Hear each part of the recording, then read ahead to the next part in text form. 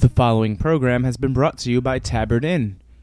Feast on eclectic American cuisine in their acclaimed restaurant or enjoy a cocktail and listen to live jazz in one of their cozy Victorian sitting areas. Mingle with travelers from around the world who find the Tabard the only place to stay when their travels bring them to Washington. For more information, visit www.tabardinn.com.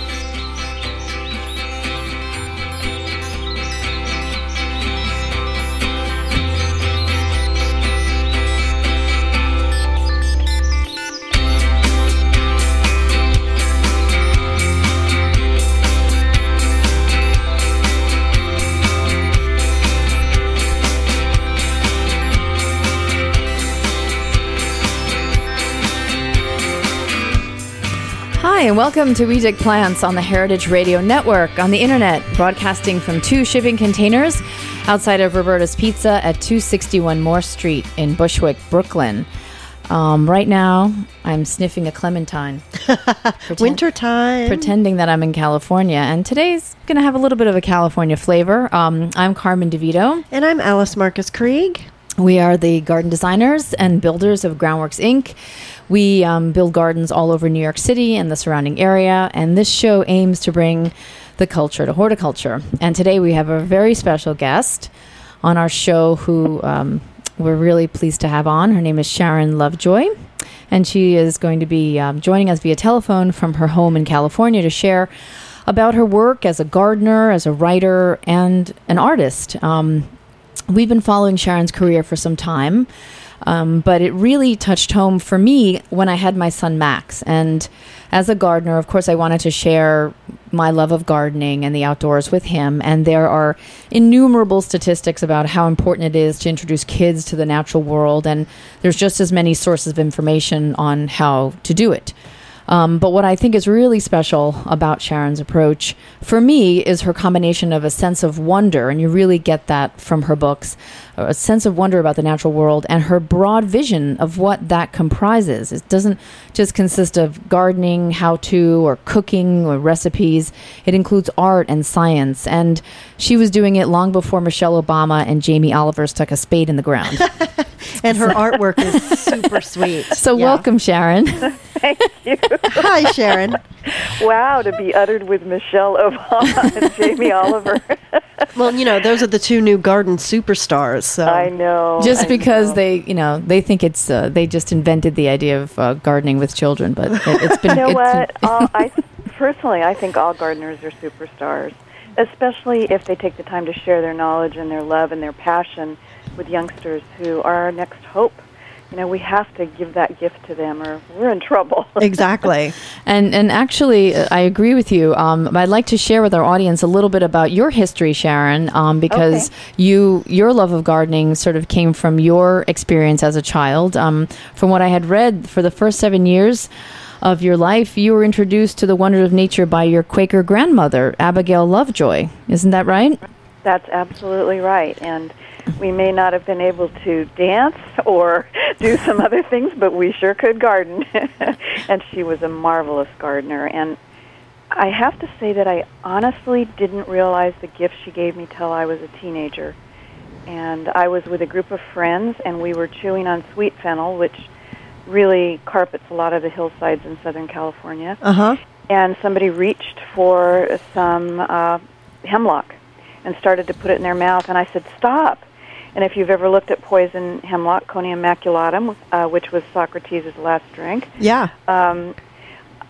you look at it, it looks like it has blood dots on its stem. And I said, stop, that's poison. And they said, how do you know? And I said, my grandma told me, look for the blood dots, you never eat that. And it just started coming back to me. So I know that we lose our children sometimes as they get up and their peer pressure is important. But this kind of knowledge that you give them when they're really young, it flows back to them and enriches their lives in so many ways. Agreed. Well, after your experience, your sort of practical experience with your grandmother, you also studied art. Isn't that right? At San Diego State? I did. And I remember my mom saying, how are you going to earn a living doing art? And I've earned a living for over 20 some years doing art, and probably many of my college professors said the same things. They said you draw too small, you're doing too much realistic stuff. But what I learned is that you follow your heart, you go for the joy factor, and when you do, and you work hard at it, I mean, a lot of it is about tenacity, it can pay off, and it has. I'm so lucky. I have Workman Publishing in New York City, and I'm very close to everybody there, involved in the creation of my books, and they're 100% for me, and they've let me deviate from the norm a little bit and really express myself, and I'm really thankful, because to me, communicating a passion and a love and knowledge is the whole thing. Whether it's my art, whatever it is, if you really sit down and look, I try to share those little gems and those little bits of trivia that children and adults love. Well, I also read that you also had a garden and herb shop I did, in yeah. Cambria, California. Tell us a little bit about that. Well, Cambria is right by Hearst Castle, and by actual count, we had over 100,000 visitors a year to our little garden, which was a quarter acre. And it was in a property that my husband and I owned that had a barn and a little 1880s cottage on it. We bought it from Angela Lansbury, the movie star. Oh. She owned that property, and her brother-in-law had an antique shop there, and it was full of junk. And when he passed away, it was going to be sold, and I wrote Angie a letter and thought I'd never hear from her. Sent her a portfolio of my work and said I wanted to teach classes and, all this stuff. And one day her business manager called, and he drove the 230 miles up to Cambria, spent the day with me. At the end of the day, shook our hands and said, Angie would love to sell you this property. And then when she had her brother-in-law's funeral ceremony, it was held in our newly created gardens, and she looked around and she got tears in her eyes, and she said, I feel as though I'm in Britain. I feel as though this garden's been here 100 years, but really it had only been there less than a year. It was a miracle garden. Well, that was all your experience coming to fruition. It was, and also I had the slave labor of my sons and my husband and all my good. friends. Yeah. But my sons they fought it every step of the way. And then after the garden was in, I'd hear them out there, and they'd say, well, I did this. I built this bed. Right. It was all raised, and I planted this. This lemon verbena is my baby. And I just That's thought, so boy. interesting. It's really gratifying to hear that, because my son is 11 and he resists, and then, sometimes when I'm not around or he doesn't think that I'm listening, he'll have his friends over and he'll say, yeah, that's my mom's herb garden. And he's able to identify every single plant, and he'll say, try the fennel and you can just eat that. And, but great. he won't admit it to me. He'll say, well, of course not. I'm not interested in that. Is that your Max, your 11-year-old? That's my Max. I only have one. Oh, boy. So, well, you've given him a gift already, and he won't, he'll carry that forever, and that's so important. I know moms and dads work full-time, and some people work way more than full-time and may work 2 jobs. So if they can just take some time on a weekend or when they have a little bit of time, even to grow something in a coffee can or a plastic bag. I mean, I don't care what you grow it in, and that's why in Root Shoots, Buckets, and Boots, I went out of my way to show that you can grow things in tiny containers, in big, funny containers, in boxes, in all sorts of things, and really transfer to children that sense of wonder and the amazing feeling of being a parent to something. I've heard kids yell, I'm a mother to a carrot. I had never thought about it that way. That's an interesting, that's a very a childlike and sweet way of thinking about it, which leads me to ask you this question. In all your books, and they have, this certain sensibility about them, you sort of combine the gardening, cooking, nature study, and science, and you create what I see as kind of a quieter, sort of slower paced and more magical world than the real world that we live in. How do you personally stay inspired in this sort of like high speed, internet age with constant electronic interruptions? How do you continue to find that wonder? Well, I don't mean puns are the lowest form of humor, but gardens keep me grounded. They really do, Mm-hmm. as do all the children in my life. But every day of my life, even in the rain, even in a windstorm, I go out and get in touch with what's going on. And when my family's had new children, and they've just been a few days old, I'll take them out and go to my scented pelargoniums and run their little pink fingers over a peppermint pelargonium or, apple or nutmeg, and just talk to them, and getting them in touch keeps me in touch. It reinforces it. I know when I wrote Sunflower Houses, my son was quite young, and I said that he reinfected me with childhood. He reawakened me. He gave me new eyes on the magic of childhood and how to view the earth.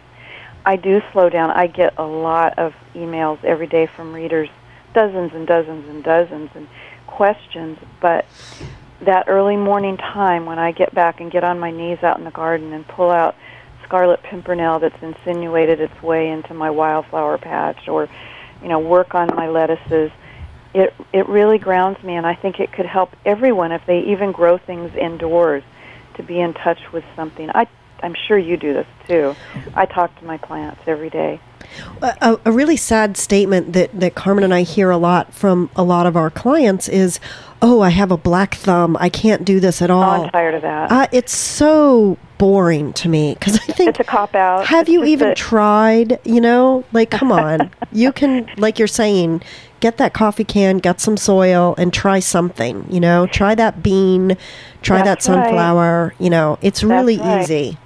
My granddaughter was staying with me, and it was a rainy day, and I was making bean soup, and I said, and I wrote about this in Toad Cottages and Shooting Stars, I said, "Sarah, do you want to cook them all, or do you want to rescue some?" And she said, "Rescue."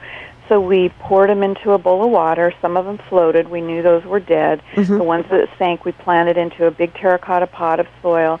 And within the next 2 weeks, it was an amazing thing to see all those beans come up. She felt so proud and so connected to the garden. And, she didn't know that she could grow something, and no one knows until they try.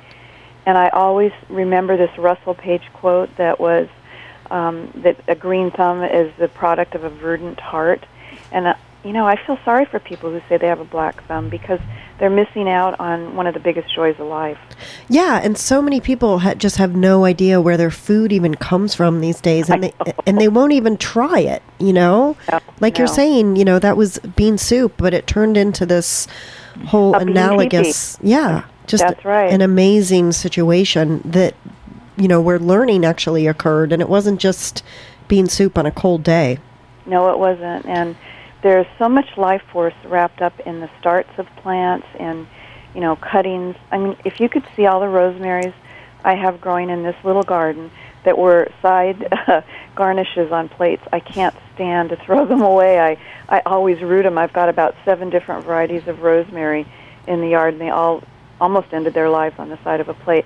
I guess what I want to say is people need to understand that spark of life is in everything, and when I did my windowsill garden projects, and I have some going right now too, for instance, just getting a kohlrabi at the market and putting it at the top of a vase and letting it sprout and letting it get leaves and bloom, it's such an amazing feeling, even when you're a grown-up. Yeah, I mean, even God forbid I should be a grown-up. even that simple avocado, Yes.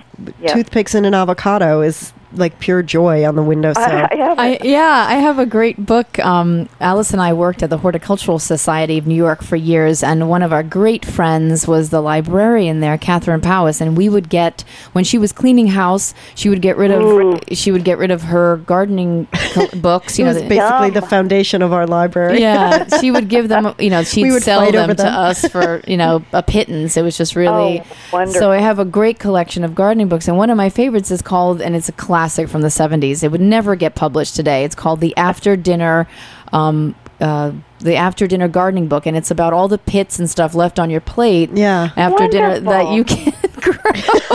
And it's so quintessential. I'm writing that down. Yeah. You should get it. It would definitely. There were some wonderful things in there about all the. They were having their wonderful dinner parties, and then don't throw out your pits. You can plant them. And I know there was another group in New York City who got together once a month, and I cannot remember the name of them, but they all grew things. For instance, ginger from ginger cuttings, and that was very inspirational to me, to think of all these people in these New York City apartments growing ginger. It must and have growing. been one of the plant societies. Yes, I bet it was. Yeah, and it was a funny little one, and I can't remember it. Maybe some of your listeners will, write to you. But I wrote some notes to them, and I just loved. And they had reviewed my book Trial and Error, so I got a Google alert, and that's how I found out about them. And it was wonderful. In fact, I need to go back and find them again because so much knowledge there. Yeah. People who grew everything in their apartments. Yeah. They definitely had green thumbs and verdant hearts. Well, we have to take a break right now. Just stay on the line. We'll be back with you in 2 seconds. You're listening to We Dig Plants on the Heritage Radio Network. Oh, firefly, I'll watch you as you go now. You go flying by, tell me how you glow now.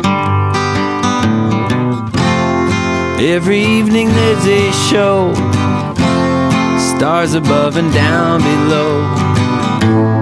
Crazy lights are everywhere, you bring the magic of summer to the air. Firefly, lighting up the breeze now. Hi, welcome back. We have Sharon Lovejoy on with us. You're listening to We Dig Plants on the Heritage Radio Network. We were just flipping through some of your books, and one thing that I love being an art person is I love these drawings that you do. They're very delicate, and I especially like the individual plant portraits in your sunflower houses. What inspired your style? And I'm assuming they're all done by hand. They are. I started writing before computers did artwork. And I keep a journal. And in fact, if you looked at my book, Trial and Error, many of the drawings in Trial and Error came out of my daily journal. Yeah, that's what it looks like. Yeah. Right. And many of the drawings in Toad Cottages and Shooting Stars came out of my journal. I do quick, simple sketches with a pencil. I go back to my studio, and I use a Micron 005 pen, and I use washes of watercolor and gouache, and I use watercolor pencils and just plain colored pencils. And I love my studio, and I have a children's studio set up there, too, for my grandchildren, and they have their own workstations, although they're playstations, with rolls of paper and every kind of tool you could imagine for making art. You sound like the perfect grandmother. I know. Can you adopt me? Can I come hang out with you? I wish you could. Well, have you had a chance to see our little garden here in Country Gardens magazine? No, not yet. Oh, it's in. I had gotten a message from you, and it says something about country living, but it's in the Better Homes and Gardens Country Gardens magazine, and okay. It's a good example of what a small, and it is a small lot, a 9,000 square foot city lot. We've managed to cram in 60 trees, 60 fruit trees. Wow. Actually, we have 64. We have 64 trees, and many of them are dwarf species in giant terracotta pot. We grow all sorts of foods here, all kinds of strawberries, and I want people to realize how great it is to grow their own food. I want people to realize that they can do it in a small area. And also in that article in Country Gardens, it shows some of my journal pages, and I'm out working in the garden one day when my girlfriend Lynn took a picture, so that there's that too. So you can see my setup and the watercolors and everything. That's interesting. It looked, from the photos that I saw, it looked a lot larger. No, it's not. Interesting. My other garden in up in Cambria, where we had our community gardens that we tended, I had almost a 1 acre garden and then a 1/4 acre. But what people have to realize is that you can get so many plants into a small space. Yeah. And I can make a testimony to that. No, you really can. I completely am in support of that. It's amazing what a small space can give you. Well, we usually vertical. Yes, that's true. Well, we work in urban environment, and we have most of the gardens that we make are under 600 or 700 square feet, and and people have high expectations of that square footage, and we're able to make real environments for them to enjoy at many different levels. Awesome. Yeah. So, well, I'd love to see some of yours next time I'm in New York City. I'll be turning in my new manuscript in June, and maybe we can somehow visit some of your gardens. Oh, please. We would love to give you the tour. Yeah. I'd love that. I'm That would serious. That would be really great. So we noticed that you also spend part of the time each year in Maine and then in Southern California, where you are calling in from now. Tell me a little bit about Maine, my favorite place. Oh, it's my favorite place, too. I fell in love with it when I was a child, and I read the work of Sarah Orne Jewett, Country Doctor, Country of the Pointed Fur. And so there I was, a landlocked California girl in love with this island-dotted magical place.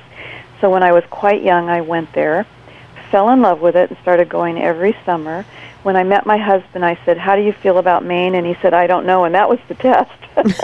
Yeah. And we bought our place 16 years ago at Christmas Cove, which is mid-coast Maine, and it's right on the water. It was part of the Miles Fresh Air Camp. We got the old, it was the old bunkhouse or dormitory, and we fixed it up for a Country Living article. I mean, we fixed it up for ourselves, but it was featured in Country Living.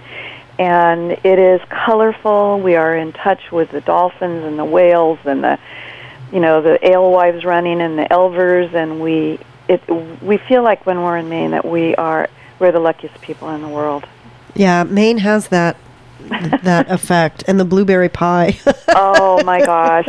Well, we have a blueberry patch. It's small. We've kept our yard. We feel it's only half an acre, but we feel that it's the most perfect garden in the world because it's blueberries and bayberries and wild lilies and pink lady slippers.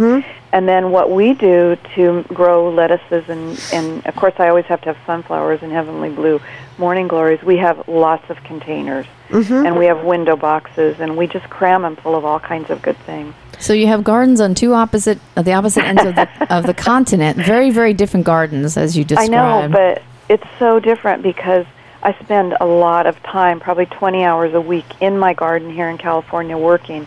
And in Maine, it's like my winter because my garden is so small. It takes maybe an hour a day. Right. And yet it brings it up close. We eat all our meals in a screen porch facing the ocean.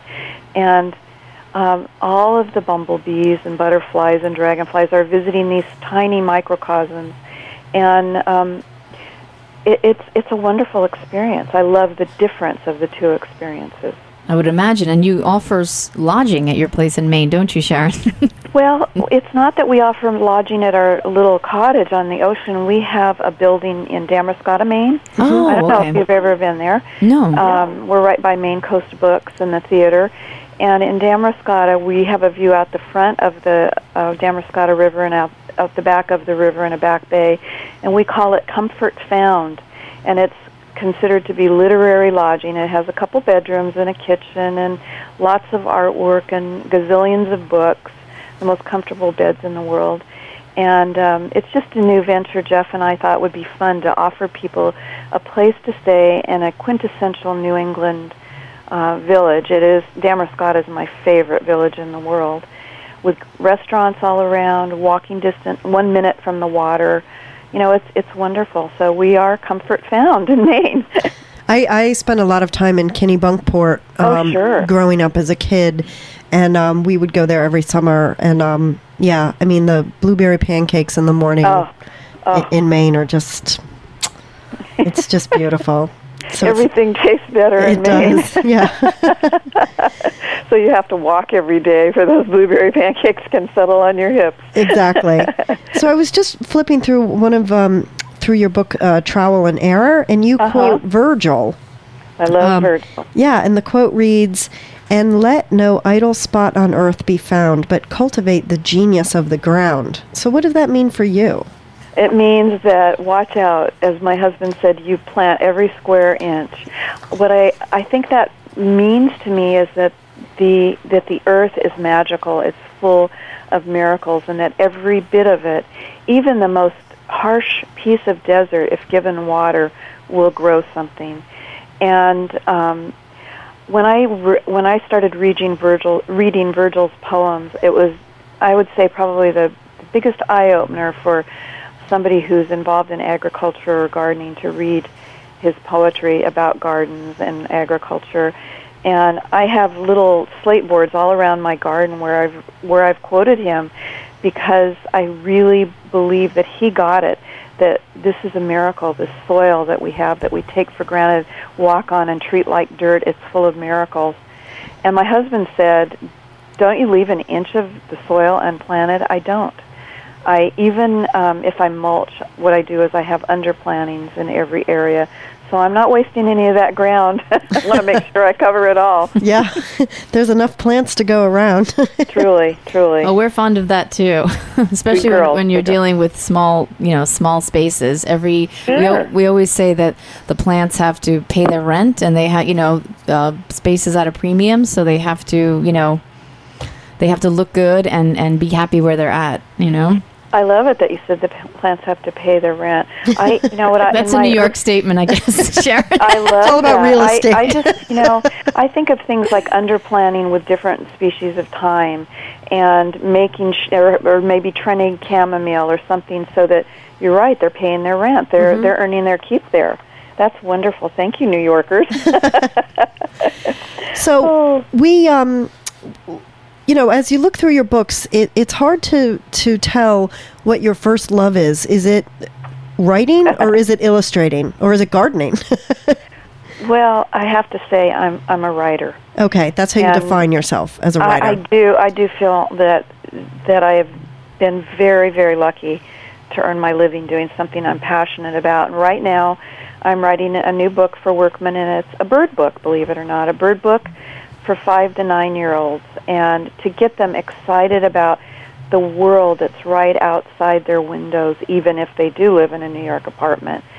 And so I'm very excited about that. That's great, yeah. But I'm also writing, I have 2 middle grade children's novels that I'm working on, and one is, I'm actually going today, an agent is going to listen to it today, and I'm going to be reading part of it. And I love writing literature for children, and I'm not talking about trash. I'm not talking about something easy to come out. I'm talking about something laced with history and ethnobotany and bird lore, so that it's multi-layered. Yeah, that makes me want to read it. Good. I'll send it to you. Please do. We'd love to. We'd love to have you back and talk more about your new works. Thank you. Well, one of the book, the latest book, which was Trial and Error, one of the things that I find most interesting, and Alice and I have been gardening for years, and I've found so much helpful information in. I was wondering if you could share a few of the tips from that book with our audience. I especially like the willow water recipe, which is something that I had never heard of. Well, that's something that my grandmother did, but what I started doing, and first I should say, Trial and Error was written in 2003, I believe, and I've had, I think, 3 more books come out since then, and Toad Cottages and Shooting Star just came out a few months ago. Oh, okay. So that's my newest one, and it has an amalgam of everything that's in the other books. And I just wanted to say that when I was growing up, my grandmother kept in her refrigerator a mason jar that had a lid on it, and I would see her soak starts of plants in that, and I didn't really understand why. I didn't have any clue why. So what I started doing when I was looking through my journals, and I did mention that they took my journals in which I draw and make notes, and they use that as the basis of the book Trial and Error. And I remembered writing about willow water and thinking about, well, I wonder why that works. So I started doing the checking on the scientific reasons behind a lot of the things that are in Trial and Error. And I found out about how the willow tips. It's usually the growing young tips and the new green leaves. That's the protoplasm that has more of the compounds in them that cause things to root. And one of the things that is in willow water is indolbutyric acid, salicylic acid, and rhizocaline. And all these things are stimulants. And indolbutyric acid is called IBA, and that's part of the rooting compounds we buy now as a powder. You know how you use wetted tip and root tone. Well, that's got it's got IBA. Yeah, root tone. It's got IBA in it. But I've always just used willow water, and I have a great big enamel pot out in the garden, and I fill it with rainwater, and I cut a lot of those new willow clippings and twigs and soak them in that for about a week. And then I bottle up that water. It turns a kind of a murky browny gold. and I don't keep it longer than a week because it'll get stinky and it starts sort of spoiling. Mm-hmm. And then I bottle up the water in the willow water and put them in my extra fridge. And I use that for starting things during the year. I do that even for begonias and, pelargoniums and all sorts of things. So it has all the compounds that you want to start things, to get things off to a good start. Now, last year I started doing more research on it, and I found that master gardeners in Rhode Island are using willow water and salicylic acid, aspirin, they're testing it on different patches of their garden, and they're finding out that the things that are either drenched in salicylic acid, aspirin, or willow water do much better than the other plants that are started. So it's just an amazing circle of knowledge that starts from the natives who discover this, who realize that there's this potential for growth in these things that root so easily. It's used as an accompaniment to that knowledge. It's passed on to our families, to our ancestors, and it comes up through the ranks and it ends up being tested out scientifically, and it's true. Well, it's not always true about all of those things that are passed on to us, but it certainly is true about willow water. Oh, great. That sounds great. I can't wait to try that. And aspirin, plain old 325 milligram uncoated aspirin dropped in, and I've got all this in trial and error, and you've got the exactly how much to use. And that's the salicylic acid again, and it's used to treat sick plants, just as a chamomile tea is used to fight fungus and mildew and things. It's just amazing.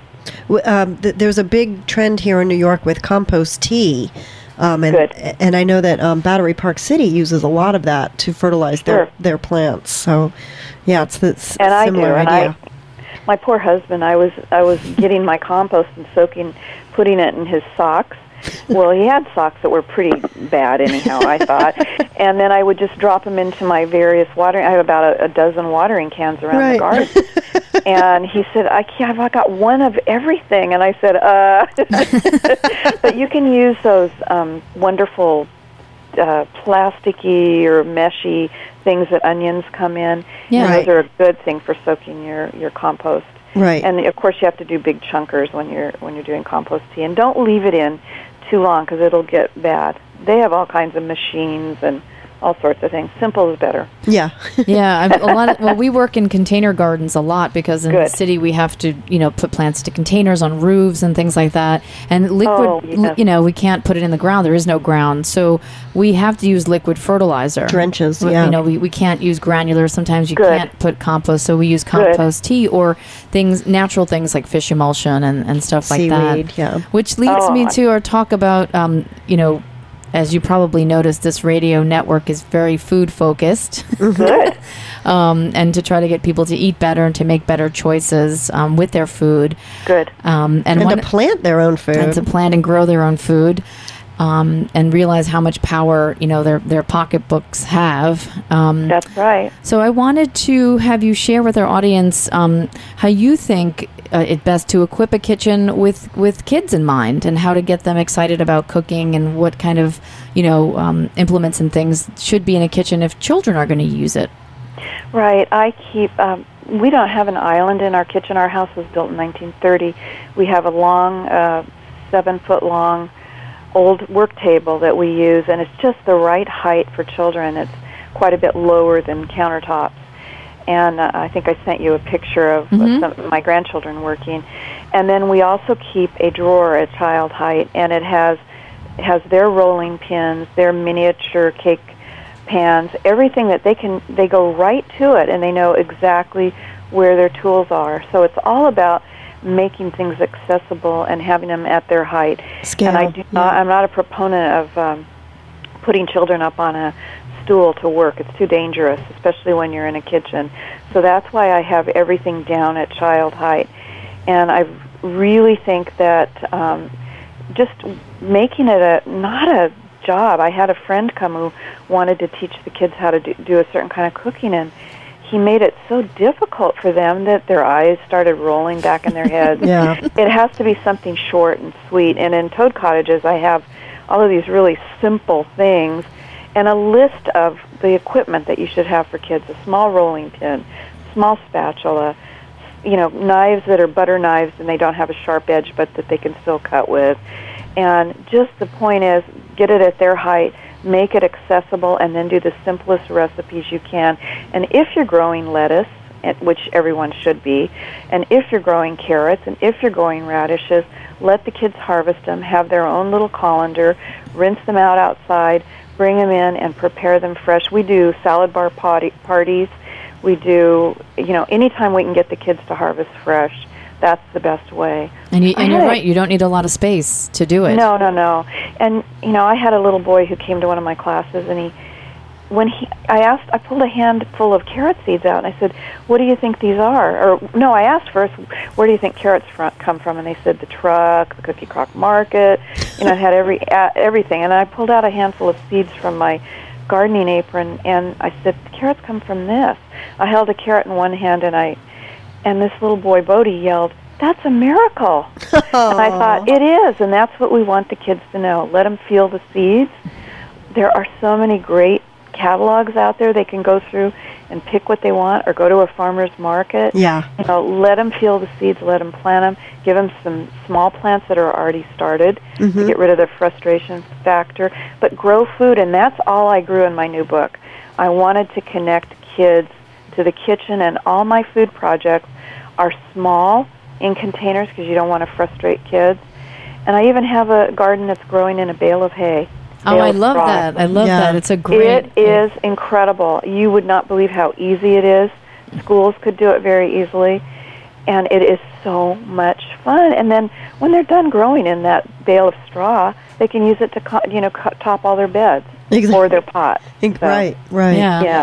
Well, unfortunately, we're out of time today, Sharon, but please, let's stay in touch. And I'd love that. And when you're here in June, maybe we could get you back on the show here in the station. I'd love that, and I want to see some of your gardens. I've always craned my neck and tried to see rooftop gardens, and I've never been in one. Oh, okay. We'll give you a private tour. It's a done deal.